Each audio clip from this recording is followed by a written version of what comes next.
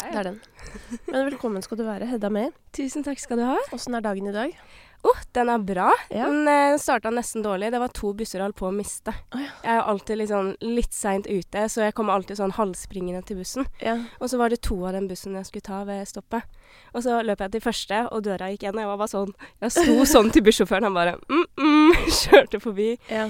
Og så skjedde akkurat det samme på buss nummer 2. Men da åpnet han døren igjen for meg, så jeg var litt sånn, nå er dagen redd da. Ja, men det er et tegn, Det er et tegn. på en måte, på at sånn, nå er verden litt på min side. Litt. Ja. Men du bor i Oslo? Jeg gjør det. Jeg Ja, det- flyttet etter sommeren, så det er litt sånn, det har vært litt nytt. Ja, herregud, fordi du har bodd i Bergen. Men det du stemmer. kommer fra... Jeg sier jo at jeg kommer fra Bergen. Å ja. Men det høres jo ikke sånn ut. Absolutt ikke. Nei. Dette må du forklare. Bare rydde opp i det først. Ja. State facts. Ja. Jeg ble jo født i Oslo, Ja. så jeg vokste opp på Kampen. Ja. Og så flyttet vi til Haugerud, som vi bodde i sikkert 2 år, og så flyttet jeg til Bergen da jeg skulle starte på skole. Ja. Og bodde der egentlig, ja, helt frem til nå, Ikke egentlig. sant? Ja, så er det derfor for du har også litt sånn merkelig Du har ikke en dialekt, vil jeg si, men Nei. du har en litt merkelig sånn talemåte. Jeg vet det. Det høres litt ut som jeg er fra liksom, et stykke utenfra Oslo. Ja, eller Liksom fra Haugerud, bygda. for eksempel. Ja. Som er sånn Haugerud heter det. Ja. Hva sa jeg? Haugerud? Haugerud. Haugerud. Jeg hadde en eks som bodde der. Hadde du det? Ja, så Ok. jeg pleide å henge der litt back in the days. Ja, shit. Det Ikke sant? er et sted. Absolutt et sted, men nærme marka, da. Som jeg Det er det. alltid pleier å si. At sånn, jeg føler at sånn mange sånn venner og bekjente i etableringsfase, ikke sant? Og så skal de kjøpe seg sin første leilighet, og den skal på død og liv være på Sankthanshaugen. Ja. Liksom Sant. midt i Oslo sentrum. Og så er det litt sånn, men det kommer jo ikke til å skje. Og det er mange fordeler også med å bo ikke i sentrum. For eksempel at man er nærme skogen. Men Absolutt. det skal sies at man må ofte bli litt sånn gammel for å oppdage at det er noe vits. Ja, men det er sant. Det første jeg gjorde faktisk da jeg kom til Oslo, var å dra til marka forbi Haugerud. Er det sant? Ja. Ja, hva gjorde du? Jeg prøvde å løpe. Jeg gikk meg veldig vill. Ja, Det gikk skikkelig dårlig. ja, du skulle prøve deg rundt Lutvann, eller? Det kan godt hende. Men Ja. så jeg sånn, oi, en sti som jeg ikke har peiling om hvor går. Ja. La meg ta den. Det er sikkert kjempelurt. Ja. Så jeg Ikke sant. virret rundt det der i sikkert en time og fant ikke frem. Men kan du forskjellen på rød og blå merking? Nei. Nei, ikke sant. For det er veldig bra triks, da. Ja. Det er bare å følge de blå merkene Ok. på sommeren, for det er tursti. Og de vil jo alltids lede deg på en måte til i hvert fall et eller annet skilt Ok. hvor det står hvor du skal. Men hvis du følger den røde, da har du et problem, for det er skiløype, og det går jo over myr og vann. Så da vil du Ja. aldri komme deg videre, på en måte. Ok, men det skal jeg ta med meg videre, altså. Ja. Shit. Blå for sommer. Blå for sommer. Ja. Notert. Denne sommeren skal du riktignok kanskje andre ting enn å gå på tur, selv om man kan gjøre det også. Mhm. Men det er jo er det ikke en liten festivalsommer, da? Jo, Jo. det er det. Ja. Superstas. Jeg hadde jo på en måte min første festivalsommer i fjor, men da var det jo fortsatt pandemi og mye sittende publikum, og kanskje ikke så mange overalt. Nei. Så jeg er sykt spent på hvordan det faktisk kan være. Ja. Veldig Du er gleder jo meg. ikke en sittekonserttype, Nei, jeg Nei. er jo ikke helt det. hvis det er lov å si. Eller jeg føler sånn, da får du på en måte ikke ut Da får du ikke maksimert potensialet. Nei, det føler ikke jeg heller. Det har jo blitt en del sittekonserter liksom, de 2 siste årene, og det funker jo, men det blir ikke det samme i det hele tatt. Og det har jeg merket når vi har kommet i gang igjen. Og jeg har vært litt sånn, det er jo sånn det skal være. Og det Ja. er jo, det er sjukt stas at det ikke er sittekonserter lenger. Ja, jeg gleder meg til å gå på en Stå Hedda May-konsert. Ja. Med nye sanger, men de skal vi komme tilbake til. Ja. Først så tenker jeg sånn at jeg bare har lyst til å Jeg pleier jo til å kartlegge hvordan folk har på en måte funnet veien inn, og det lurer jeg jo på også for deg. Ja. Ja. Hvor skal man starte? Jeg er jo den eneste i familien som driver med musikk, først og fremst, så jeg følte at jeg startet litt på bar bakke. Og jeg har jo alltid visst at jeg ville drive med musikk på en eller annen måte. Jeg har vært innom klassisk piano og kor og band. Men jeg skjønte nok ikke helt at det var virkelig det her jeg ville gjøre resten av livet, før jeg begynte å skrive låter selv. Da var jeg sånn 17 år gammel, så jeg var jo ganske oppe i året allerede da.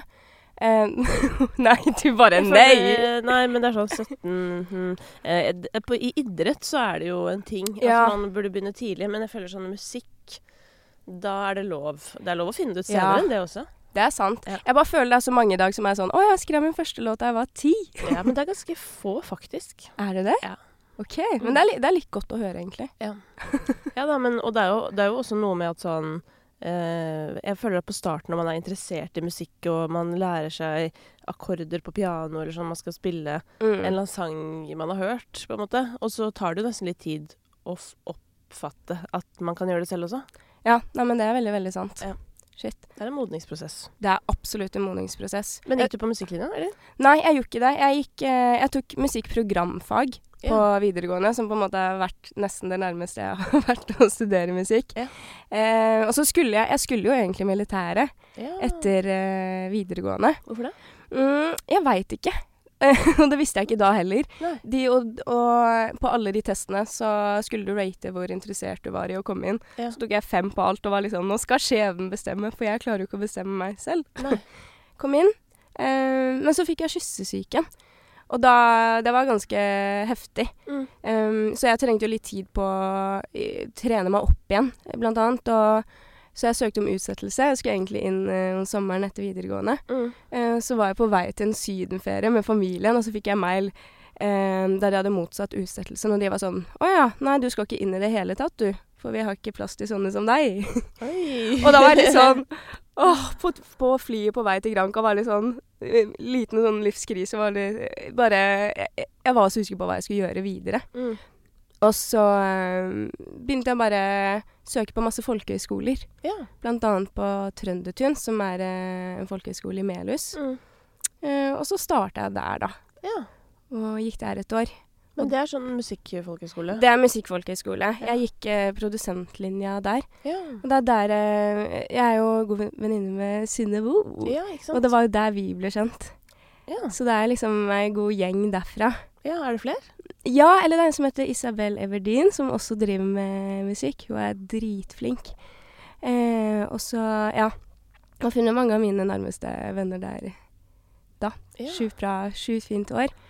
Og så, og så hadde jeg jo en del demoer jeg begynte å sende rundt.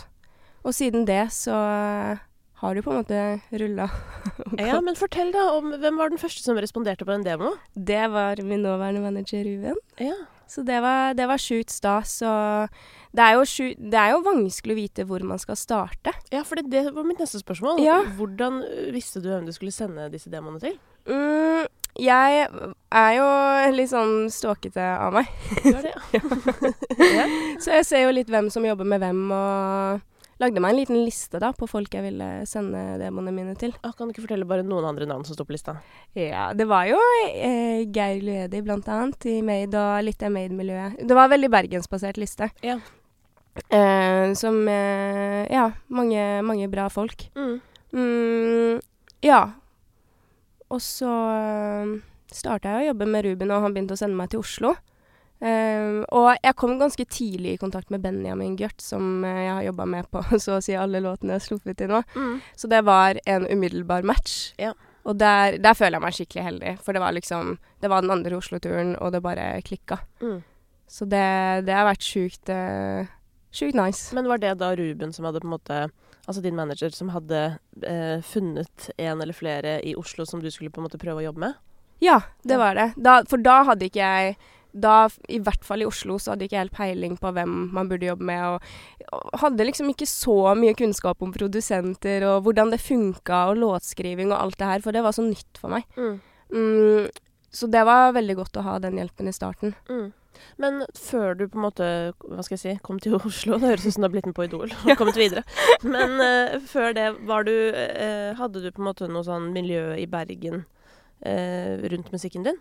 Ja, det hadde jeg. Jeg synes generelt at musikkmiljøet i Bergen er veldig fint. Jeg føler det er så chill. Ja, fortell. Nei, egentlig bare at alt i Bergen går jo mye roligere enn i Oslo.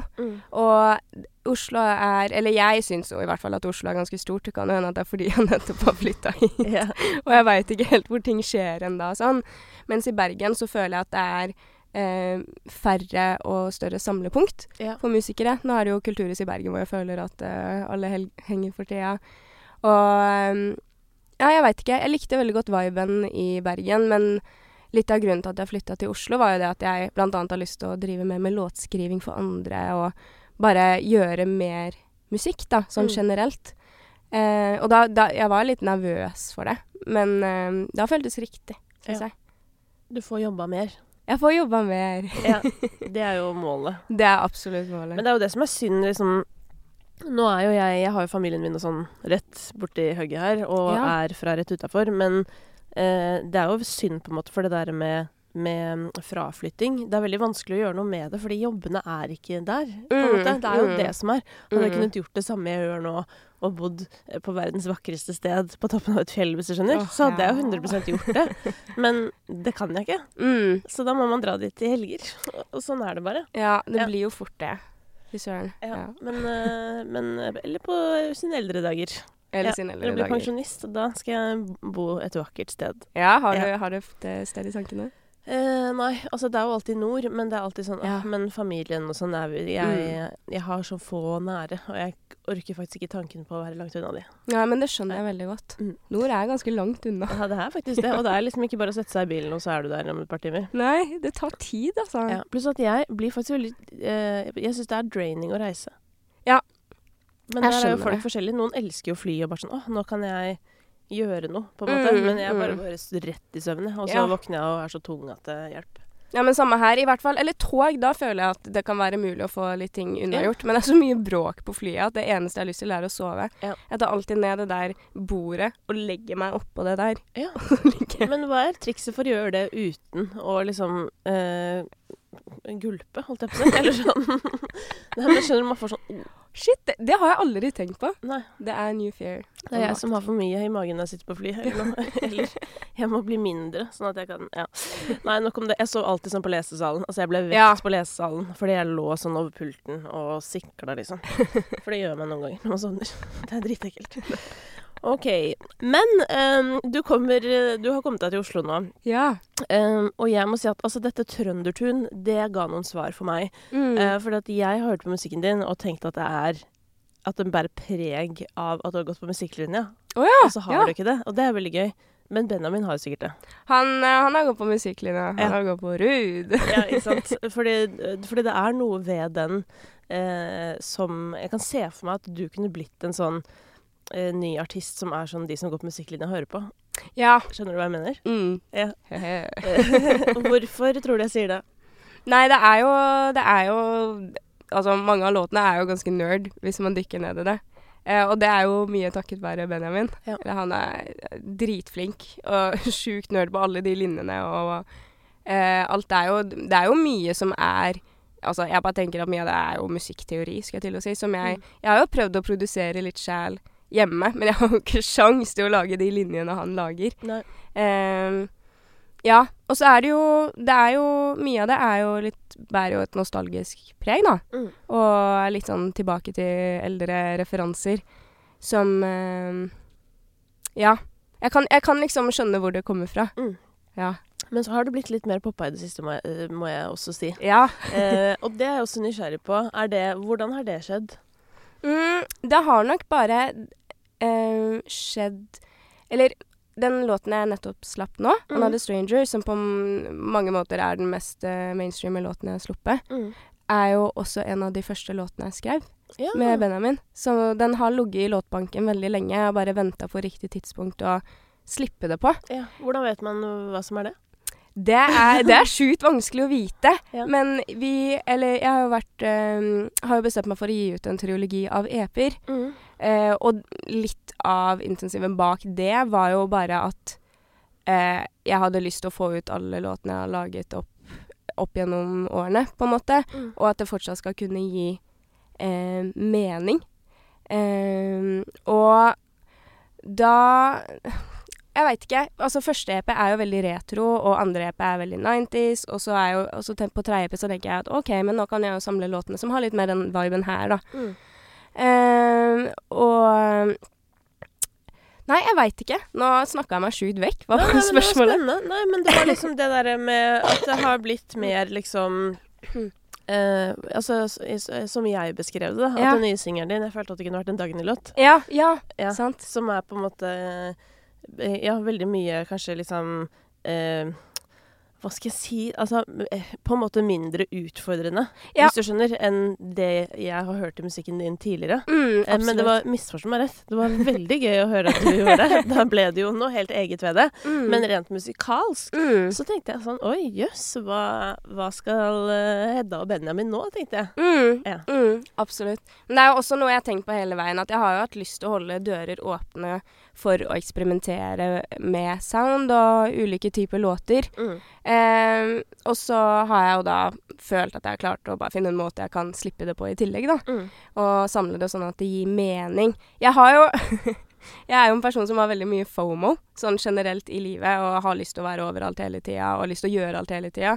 Og det føler jeg kanskje skinner litt igjennom på meg som artist også, for jeg har jo lyst til å gjøre alt. Jeg har jo liksom jeg kan jo tenke at jeg har lyst til å være den type artist, og nei, men det har vært fett å være den type artist, eller gjøre den type låter. Så jeg har jo liksom nei, det har vært viktig for meg å bare prøve å sette meg selv i en posisjon der jeg kan gjøre litt forskjellig, da, og at kanskje det nostalgiske preget kanskje kan være den røde tråden gjennom det hele, da. Eller den retro-sounden. Ja. Ja, men hvis jeg liksom skulle sluppet et album, så hadde det jo fort blitt aller første EP, Motown og retro, og litt mer tilbake igjen til kanskje, hva skal jeg si da? Litt mer nerd. Men hvorfor det? Det er vel kanskje det som er nærmest hjertet mitt. Jeg har jo et bilde av Anderson .Paak over sengen min, på en måte. Ja. Som er en av mine virkelig store referanser, da. Ja. Ja, men det er interessant. Fordi at det er jo det som er på en måte, hva skal jeg si, eller som kan være forvirrende, ikke sant, sett utenfra. Det er jo liksom at du, på en måte, du er liksom så flink til å pakke deg inn, hvis du skjønner, i alt fra liksom pressebilder, alle coverne, altså hele pakka, virker liksom veldig sånn kommersielt salgbar. Men så skal du liksom være litt sånn vrang, og bare sånn, nei, men jeg ser sånn her ut, men jeg gjør denne litt annerledes tingen. Og det har jeg jo tenkt at sånn, det har jeg tenkt at kanskje krever litt faktisk å stå i, da, i en verden hvor man helst skal lage musikk som ingen skipper. I hvilken grad blir du påvirket av det? Altså hvordan verden er, og hvor kommersielt det faktisk er der ute? Jeg tror at jeg egentlig i relativt liten grad har latt meg påvirke av det.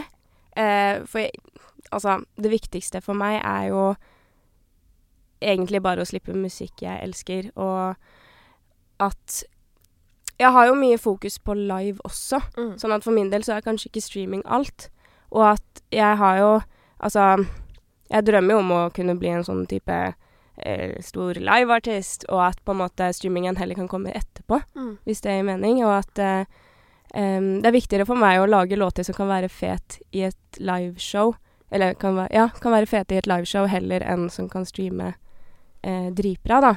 Og så er jeg jo veldig klar over også at ja, det er jo gagner seg jo veldig å slippe låter som kan treffe bredere publikum av og til, men altså det har ikke vært så viktig for meg opp igjennom, og jeg føler at både meg og Benjamin har tatt en del valg i studio som har gjort at en del låter har blitt mindre kommersielle enn det de kunne ha vært.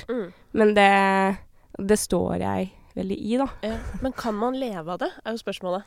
Ja, kan man det? Ja, det er det bare du som vet. Det er nettopp det. Jeg er veldig spent på hvordan ting utarter seg. Sånn, det er jo, jeg ser jo allerede at det er jo den låten jeg slapp nå, som er mest pop, som har gått best hittil. Ja. Men samtidig så er det jo, jeg ser jo også at noen av de tidligere låtene jeg skrev som var enda mer left enn det jeg gjør nå, for eksempel Carry On, som er en veldig sånn, det er en veldig nerd-låt på mange måter. Det er jo også en av de låtene som blir trukket mest frem, og som som flest folk synger med på konserter og sånn, da. Selv om den ikke nødvendigvis har streamet så bra, men så er det jo, den ligger jo der, da. Så, ja. Men ja, for at, er det sånn at du nå, hva er det du lever av da? Er det liven, eller? Ja, ja. I litt eventer, og så har vi jo sluppet mye, hva heter det? Altså, sjæl, da. Eller første EP slapp jeg jo sjæl. Ja. Så det har jo kommet litt der. Ja. Og så jo dette første året jeg på en måte driver bare med musikk. Ja. For året før har jeg studert, har tatt opp igjen litt fag.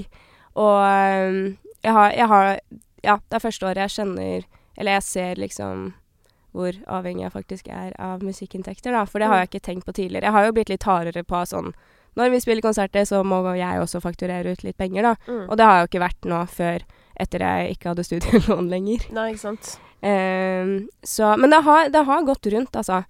Men det skal nevnes at jeg fikk jo en jobb i februar, men det var jo også litt fordi at det var så mye dødtid rundt pandemien, og jeg hadde en kalender jeg hadde lyst til å fylle opp. Ja, hva begynte du å jobbe med da?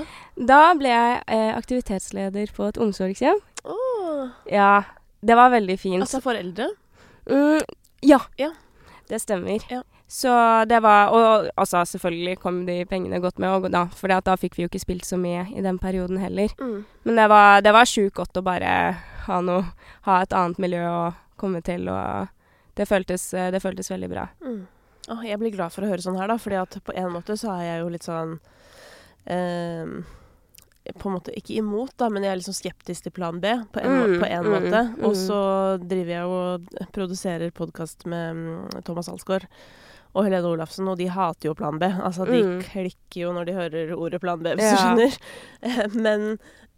Men det der at når det dødtid i virket ditt, og du kjenner sånn, jeg har ikke godt av en tom kalender, da det bare så jævlig bra at man har initiativ i seg til å bare sånn, ok, men da gjør jeg noe annet. Ja. Litte grann, liksom. Ja. For det handler jo om å ta vare på helsa si. Ja, men virkelig. Og jeg tror det veldig, veldig sunt. Og det var jo en periode der det var ingenting som skjedde i det hele tatt. Nei. Og det jo ikke sånn at jeg hadde gjort mer hvis jeg hadde vært hjemme. Fordi at det jo veldig vanskelig å komme ut av en bra døgnrytme og sånn hvis du ikke har noe, altså hvis du ikke har rutiner.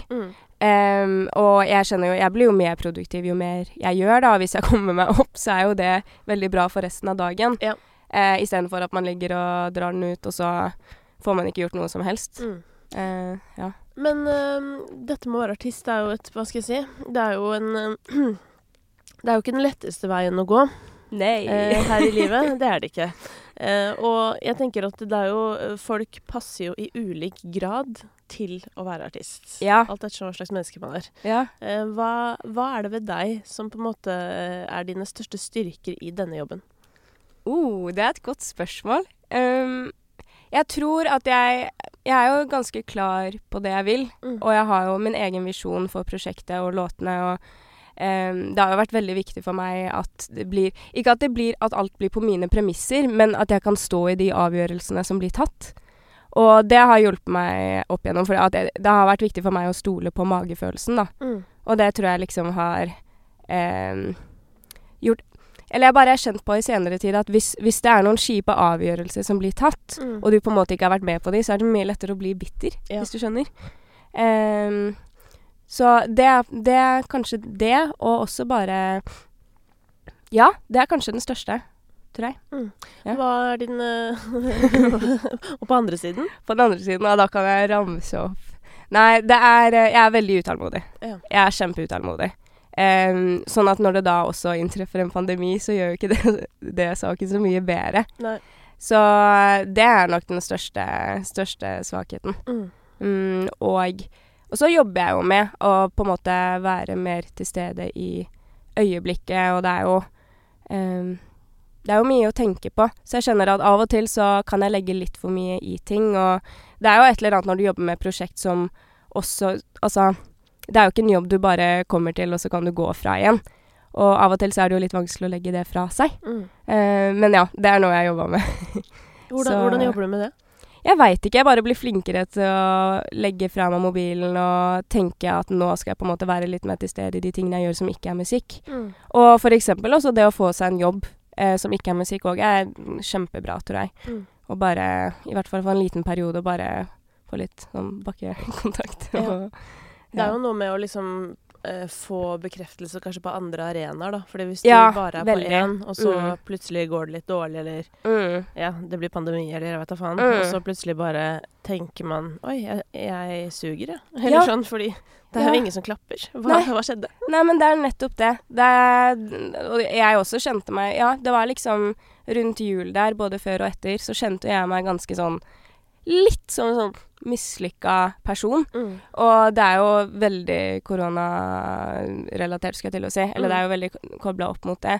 Og da får man jo veldig behov for å prøve å finne, sånn som du sier da, andre arenaer og andre måter å få en bekreftelse på at, å nei, jeg kan jo få til ting. Ja. Så, ja, nei, det er sant. Og det må vi liksom være med på, fordi hvis ikke så visner blomsten, som jeg pleier å si. Ja. Blomsten må ha næring, vet du. Blomsten må ha næring. Og du er en blomst, Hedda. Du også. Men du var jo med på de neste. Det stemmer. Også. Når var det? Hvilket år var det igjen? Det var i fjor, altså. Ja, det var det. Ja. Altså, det føles lenge siden. Ja, men det er det at også jeg føler at sånn pandemien har fucka opp hele tidsregningen. Virkelig, virkelig. Og det er akkurat som 2 år har blitt slettet. Så jeg skulle til å si sånn, de neste var det i 2019. Men det var faktisk... Var det 2021? Nei. Jo, det var i 2021. Nei. Jo!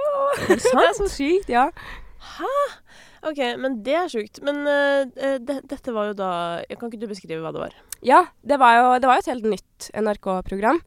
Så da var vi 6 relativt ferske, eller alle var jo ikke så ferske heller, men up and coming artister som skulle covre 6 norske legender i Norge, eller fra Norge, og så gikk det på i 6 episoder, og da lagde vi hvert vårt cover. Ja. Hvordan... Kort fortalt. Ja, og det var altså av de etablerte, så var det sånn Ingebjørg Bratland, Onkel P, Donkeyboy. Stemmer. Da var vi 3, Sondre Lerche. Og fra CC Cowboys. Ja. Og nei, men ikke se på meg. Altså, jeg ammer, jeg har free pass til å være senil. Det var en til, da. Jeg skulle til å si Ida Maria, men hun var programleder. Ja, hvem har vi sagt nå? Nå har vi sagt jeg føler vi har sagt alle utenom den som satt ofte lengst til venstre i stolen. Ja! Lene Marlin! Ja, Lene Marlin, legenden. Skjønner du? Altså, jeg hadde hun jo i stolen. Jeg tror hun pleide å sitte... Ja, nei, jeg vet ikke. Ja, samme det. Men Lene Marlin, herregud, how could we forget? Det hadde jo... Nei, Lene Marlin, da. Det er sånn hver gang jeg snakker om og hvordan det har endt opp med å bare være så mange menn i denne podcasten. Ja. Så er det alltid ja, men Lene Marlin. Ja, men legende, da. Legende, for real, tenk faktisk. hvor mye stories det er der, liksom. Ja, for søren. Det er helt sjukt. Det var sånn rart, for det var da Espen Lind var her, for eksempel, så kunne man jo liksom snakke i 3 dager. Ja. Fordi det stopper jo aldri. Nei, og det er sånn randomly bare sånn, ja, og så forresten så lagde vi noe greier for Taylor Swift. Og så er det sånn, ja. Hæ? Stopp en halv. Nevner de en bisetning da? Ja, det er veldig sånn, der er dere. Ja, det er sykt, ass. Men tilbake til de neste, og så var det de nye, da var det deg, og så var det Ylva, Sebastian Zalo, og så hun Mirja... Ja, Maria. Maria, ja, heter hun. Hva heter han igjen? Ja, det er et bedre spørsmål. Men der også er det sånn, jeg kan på en måte, altså hun har så utrolig spesiell måte å synge på. Ja, veldig. På en positiv måte, altså. Fordi bare sånn, jeg elsker jo ting som er sånn, det er deg. Ja. Skikkelig kult. Men nå har jeg glemt de 2 siste. Det var Endre. Det var bergenserne igjen. Endre Norvik og Bjarte. Ja, det var Depressen nå. Ja, stemmer. Ikke sant? Nei, men bra. Da har vi avdekket hele det. Og der gjorde dere jo hver deres låt på en måte fra disse folka som hadde lagd sanger i 100 år. Ja. Hvordan, altså da du fikk den forespørselen, det er jeg nysgjerrig på. Hva var din umiddelbare tanke? Jeg tenkte, oi, hva er dette, skal jeg til å si? Ja. Jeg har jo ikke gjort noe TV før. Så jeg er jo, ligger jo i min natur å være litt skeptisk. Ja. Hvorfor det? Jeg vet ikke. Og så er det jo også bare litt det at jeg har jo sett en del TV-programmer hvor folk har blitt litt sånn, ja, men det er jo hun fra det TV-programmet der. Men så har jeg innsett at det ikke nødvendigvis gjør noe. Og det var det jeg hadde med meg da jeg tok i beslutningen å være med. Da jeg syntes eller jeg fikk hils på noen av folkene som skulle være med, og det virket som et veldig interessant konsept, på en måte. Og det er jo gøy å være med på noe helt nytt, for man har jo ikke peiling på hvordan det går. Nei. Men jeg tok noen runder. Det gjorde jeg. Hva var vurderingene? Ja, hva var... Altså, det er vanskelig å tenke seg tilbake hvilke headspace jeg var i, men Jeg tipper at det var nok sikkert litt sånn, for det første, er jeg klar for det? Er jeg liksom trygg nok i meg selv til å eksponere meg selv på TV? Jeg vet ikke. Er jeg fet nok? Vet ikke. Er jeg flink nok? Vet ikke. Og så var det den der om man skulle prøve å rocke en start på en artistkarriere uten TV-drive, da, skulle jeg til å si. Ja. Men det er jo det jeg innser, eller sånn, det var det jeg følte at det ikke nødvendigvis er negativt til det i hele tatt, da. Gud, jeg er så tett i dag. Jo, men dette med å være med på sånn TV-ting og sånn, jeg har jo nøyaktig samme innstilling, at sånn, det kan godt hende at før så var jo folk litt sånn, herregud, har du vært med på hver gang vi møtes, og så var det på en måte helt nerd å gjøre. Men det er jo hva vi gjør det til selv, vi som på en måte blir med på disse tingene, hvis du skjønner. Ja, virkelig. Og så lenge du liksom, som du sier, at du eier det, og du står i det, og du vet, altså, eller det som er min sånn hovedteori da, er at hvis du vet hvorfor du gjør en ting, og intensjonen er god, og din egen, så er det jo samme faen hva folk syns på en måte. Og nå er det ingen som ser på TV uansett, så nå er det jo bare sånn der, hvis noen ser på det, så må man jo bare være sykt glad for det. Ja, men virkelig. Og også en av de tingene som gjorde at det var ekstra kjekt å være med, var at jeg fikk lov å lage versjoner med Benjamin også, da. Ja. Og at de var veldig klar på at det var ganske frie tøyler på alt. Ja. Så det var også sjukt viktig. Men fortell om, altså Benjamin har jo, det var som du sa, han har jo gjort alle låtene du har gitt ut, mer eller mindre. Vil du ikke gå til noen andre, eller? Ja, altså jeg har vært, han har jo blitt far, så han har jo vært i en liten permisjon. Vi ble far helt på likt, Vi møtte hverandre på sykehus, faktisk. Nei! Så på likt ble vi far. Ja. Det visste jeg ikke. Det er gøy. Oi. Wow. Shit. Ja. Hva var det jeg skulle si? Nei, at han er i pappaperm, så du må ut og lufte det med andre. Ja, fordi det er jo veldig godt å ha flere bein å stå på. Sånn at jeg har vært litt rundt, og det har blitt litt låter som jeg synes er bra. Men også er det jo... Men så... Jeg føler at det er ikke vits i å force... altså, reise masse rundt og dra masse i studio når jeg har noe som funker så bra som det har funket, på en måte. I utgangspunktet. Men det er i hvert fall det jeg har tenkt frem til nå. Og så er det jo... Så skjønner jeg også at det er godt å bare ha... liksom enda flere låter i låtbanken og skrive litt rundt, og det er godt å skrive masse. Jeg føler jeg lærer på det, og jeg tror det også er litt sunt å prøve litt forskjellig, men han er jo så insane flink. Jeg har på en måte aldri vært borti maken. Så ja, jeg har jo vært mye borti i studio, at det er jo mange som på en måte selv også sier sånn, det er ikke vits at jeg prøver å gjøre en Benjamin-greie, liksom. Nei. Så det blir kanskje en annen type låter man lager. Men det er jo nice, det også. Ja. Men hvem andre er det Benjamin jobber med? Han har jo vært med på Chris siden han gikk over til norsk. Han var jo egentlig med før også. Chris Olsen. Ja, Chris Olsen. Og han har jo, så han har jo vært med på hele den, og en som heter Tora, hun er jo helt rå. Ja. Gitaristen. Ja. Og ellers så har det vel vært litt sånn, litt forskjellig. Ja. Men det er kanskje oss tre som har vært litt mer sånn fast. Ja, det er jo 3 rimelig forskjellige uttrykk. Veldig forskjellige uttrykk. Ja. Så, ja. Men det er jo veldig gøy da, at han har bare sånn, da får han virkelig, hva skal jeg si, tilfredsstilt alle sider av seg selv, føler jeg. Ja, men det er gøy, det er jo life hack. Ja. At du bare jobber med artister som er så forskjellige, at du ikke liksom trenger heller å sitte, du vet, i en session og være sånn, nei, denne skulle kanskje heller vært til en annen, men ja, da kan du på en måte bare, alt som er i dette landskapet er Hedda, eller det er sånn, det må være så digg. Men, virkelig. Men av liksom folk du har eller ikke har jobbet med da, men som ikke er Benjamin, hvem er det du på en måte er nysgjerrig på, eller kunne tenke deg å jobbe med her hjemme?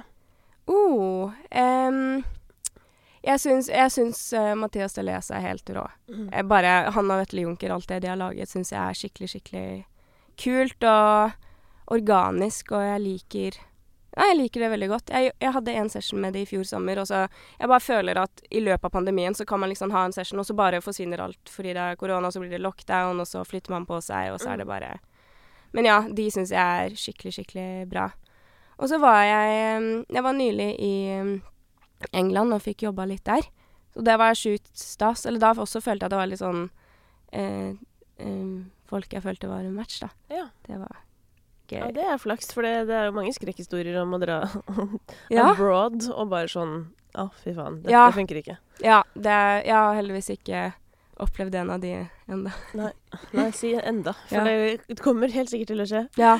Men du snakker om å skrive for andre også.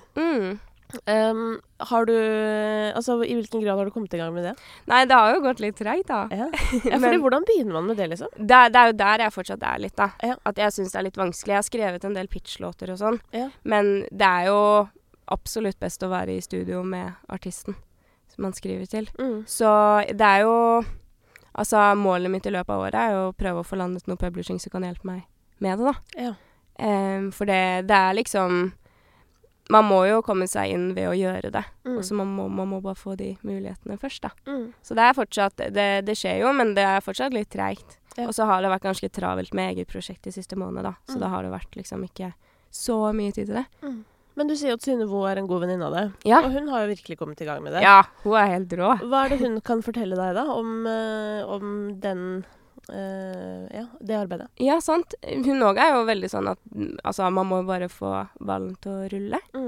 Og da, hvis man da er flink, på en måte, så går det litt av seg selv, for da vil jo, og hvis man er fin å jobbe med. Så det er jo hun. Så det er liksom bare det å, ja, komme seg inn, og så er det jo mye lettere hvis man får hvis folk er på en måte bevisst på at, eller hvis folk vet at du er låtskriver, så er det mye lettere. Fordi at, i hvert fall som artist, så føler jeg det er vanskelig å komme inn som låtskriver også, for da tenker jo folk med en gang at man skriver til deg, eller at, ja.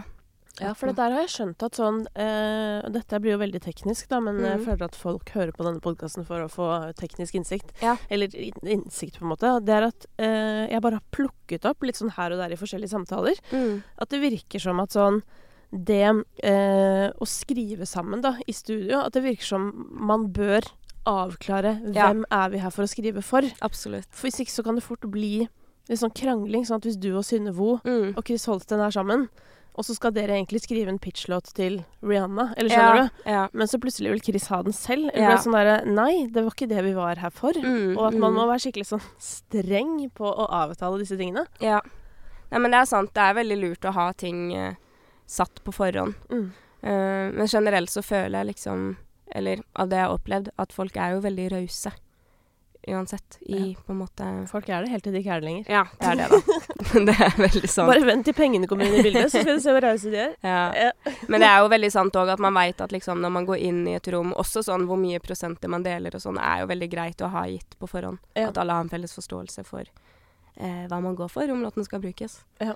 Men det er jo det som er, fordi å lage musikk, det er liksom så hyggelig og det er så gøy og sånn, men så er det sånn, det er jo også en business på et annet nivå, og det burde ikke bli blandet inn i det kreative. Nei, det er sant. Tenker jeg da, så er digg at liksom det bare absolutt. Det er gjort.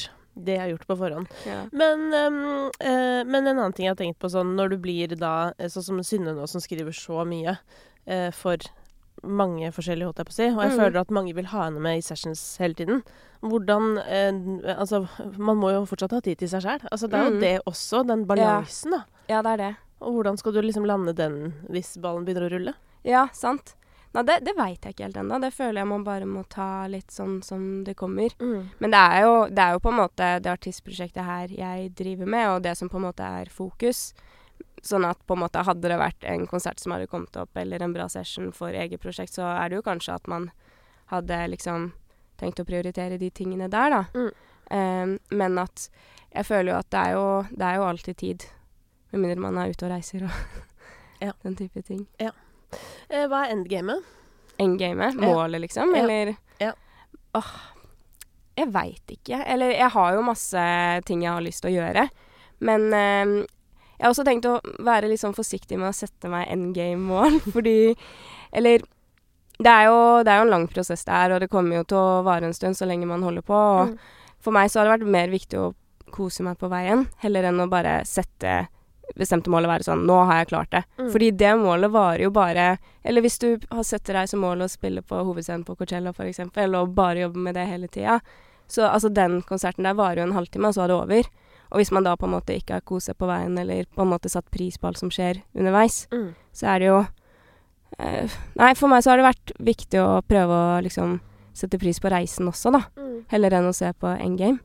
Men så klart så drømmer jeg om å kunne dra rundt i Europa og spille eget show. Og jeg liksom, av det jeg kan se innenfor rekkevidde, så er jo det at jeg ser jo for meg at jeg slipper et album etter hvert. Og det er ikke endgame, men en del av det som skjer fremover, da. Men jeg drømmer jo bare om å kunne spille musikk for folk som har lyst til å komme og se på. Ja. Og da, ja. Det er en god motivasjon, tenker jeg. Men har du en outfit som du skal gå med på alle festivalene? Eller har du... det er litt forskjellige. Ja. Litt forskjellig. Ja, men fordi det er veldig forskjellig, fordi Highas og Kite for eksempel, de føler jeg har sånn en outfit, eller innimellom har de hatt det. Ja. Og så har det liksom vært the tour-outfit, på en måte. Og det har jo de store artistene også, har jo det. Ja, de har jo det, faktisk. Ja. Eller i hvert fall veldig mange, kanskje ikke Billie Eilish, hvis du skjønner, men folk som har sånn show, de har ofte det. De har fått sånn der spesialdesign av antrekk som de skifter 3 ganger i løpet av konserten. Ja, det er gøy, da. Det er goals. Ja, det er det. Ja, det elsker det, tror jeg. Sånn, men på en måte elsker jo det show-greiene i det hele tatt. Ja. Og det slo meg her om dagen, fordi jeg snakket med han Benjamin Ingrosso, og han er jo en sånn showfyr, på en måte. Og så begynte jeg å tenke sånn her, faen, det er ingen som driver med det lenger.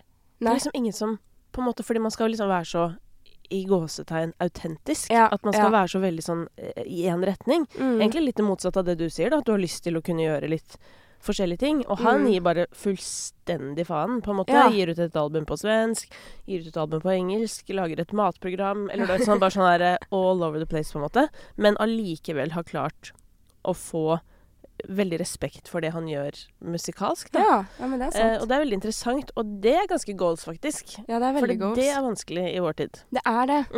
Virkelig. Det er liksom litt sånn, enten er du fordi man sier jo til artistene som du må bli influencer for å bli kjent. Eller det sier plateselskapene, føler jeg. Og så sier folk sånn du er influencer, du er ikke artist. Så du kan ikke vinne, da. Nei, det er dritvanskelig dag å finne riktig retning å starte i, på en måte. Ja. Men du er på TikTok, du er da med, så det ordner seg, dette. Ja, det var det, da. Vi får se. Jeg har ikke fått 1 viral video enda. Jeg er kjempeskuffa. Jeg har prøvd så hardt. Du må ta med deg en kjendis i videoen. Det er det jeg må. Og bruke en eller annen dust sound. Ja, så sitter den. Men det er jo helt random. Jeg må bare si det, fordi at det med TikTok og musikk, altså alt det her, altså ja, det er masse bra med det, men det jeg synes er så kjipt er at når en låt har blitt populær, så bruker bare alle den låta fordi man vil bli populær. Jeg vet det. I stedet for å vise fra musikk, som det. Jo, er det ikke det appen er til for? Det er en helt sjuk type motivasjon, egentlig. Ja, og det er mitt store hjertesukk om TikTok. Ellers er jeg veldig fornøyd med TikTok. Ja, du er på TikTok, du også? Ja. Du kommer til å komme på TikTok. Ja. Gjennom dette. Kanskje det blir en viral video. Det hadde jo vært fantastisk. Ja, la oss krysse fingrene for det. Og da skal jeg legge på sangen din. Ja, vær så snill. Ja. Kanskje dette er min sjanse. Men du må finne, kanskje er det kan du lage en TikTok-trend til den nye låta di? Jeg prøvde. Hva var det da? Den fikk 100 views. Nei, hva var trenden? Ja, men si hva den er, så kan jeg prøve den. Ok, det er sånn, eller den sounden som er lagt inn, eller den var i hvert fall lagt inn, er at det er ganske sånn intenst. Det er helt til slutten av låten. Sånn, it's not a secret ever. Sant? Og så er det ganske mye som skjer. Og så er det siste refrenget hvor jeg synger, og så er det bare vokal. Ja. Og da var ideen min, ok, i den overgangen så skal det først være masse minner, og masse gøy som skjer. Og så er det et litt sånn roligere minne, eller et eller annet som betyr noe for deg, tror jeg. Ja. Nå husker jeg ikke helt hvordan den videoen ble, men det var tanken i hvert fall. Ja. Jeg vet ikke helt om jeg nailet det jo mest sannsynlig ikke, siden jeg fikk 100 views. Men hvis du har lyst til å hjelpe nynorsk musikk frem, så går du inn, og så finner du den her. Ja. Og så bare gjør den på en måte litt tydeligere, høres det ut som den trenger. Det er jo ikke en tydelig idé i det hele tatt. Jeg skjønner ikke hva jeg driver med. Og så, ja, men det er jo bare det som skal til, på en måte. Ja, det er det. Ja. Jeg tror kanskje jeg får rotete til å få til TikTok. Jeg tror det er det som er greia. Men folk elsker jo bare sånn ektehet, så kanskje du bare må være jævlig rotete der, da, hvis kanskje det er det som er greia. Ja, fordi det er sånn, hvis jeg prøver å gjøre noe ordentlig, det blir jo ikke fett. Oi, det er da det feiler, ja. Det er da jeg feiler. Men samtidig da, så er det sånn, en gang så lagde jeg en ordentlig ting, i gåstein, en ordentlig ting. Nei, men jeg tenkte bare sånn, nå skal jeg se hvordan dette går, så lagde jeg sånn. Men det var også fordi jeg hadde lyst til å si det da, for at jeg elsker en Amanda Delara-sang, så jeg sa sånn sangen jeg la i bryllupet mitt. Ja, det var sånn, det går, altså jeg vet ikke hva det betyr å gå viralt, men i hvert fall, den går, når det går liksom 10-gangeren det som følger deg, så er det jo mange på en måte. Ja, det er jo det. Så noen sånne ting funker jo. Ja. Så nei da, vi får fortsette eksperimenteringen. Men låta di kommer på TikTok nå, i hvert fall. Straks. Nice. Ja. Nydelig. Tusen takk for at du ville komme, Hedda May. Takk for at jeg fikk komme. Veldig hyggelig. Og god festivalsommer til deg. Tusen takk. Here's a cool fact. A crocodile can't stick out its tongue. Another cool fact, you can get short-term health insurance for a month or just under a year in some states. United Healthcare short-term insurance plans are designed for people who are between jobs, coming off their parents' plan, or turning a side hustle into a full-time gig. Underwritten by Golden Rule Insurance Company, they offer flexible, budget-friendly coverage with access to a nationwide network of doctors and hospitals. Get more cool facts about United Healthcare short-term plans at uh1.com. Planning for your next trip? Elevate your travel style with Quince. Quince has all the jet-setting essentials you'll want for your next getaway, like European linen, premium luggage options, buttery soft Italian leather bags, and so much more. And it's all priced at 50 to 80% less than similar brands. Plus, Quince only works with factories that use safe and ethical manufacturing practices. Pack your bags with high-quality essentials you'll be wearing for vacations to come with Quince. Go to quince.com/trip for free shipping and 365-day returns.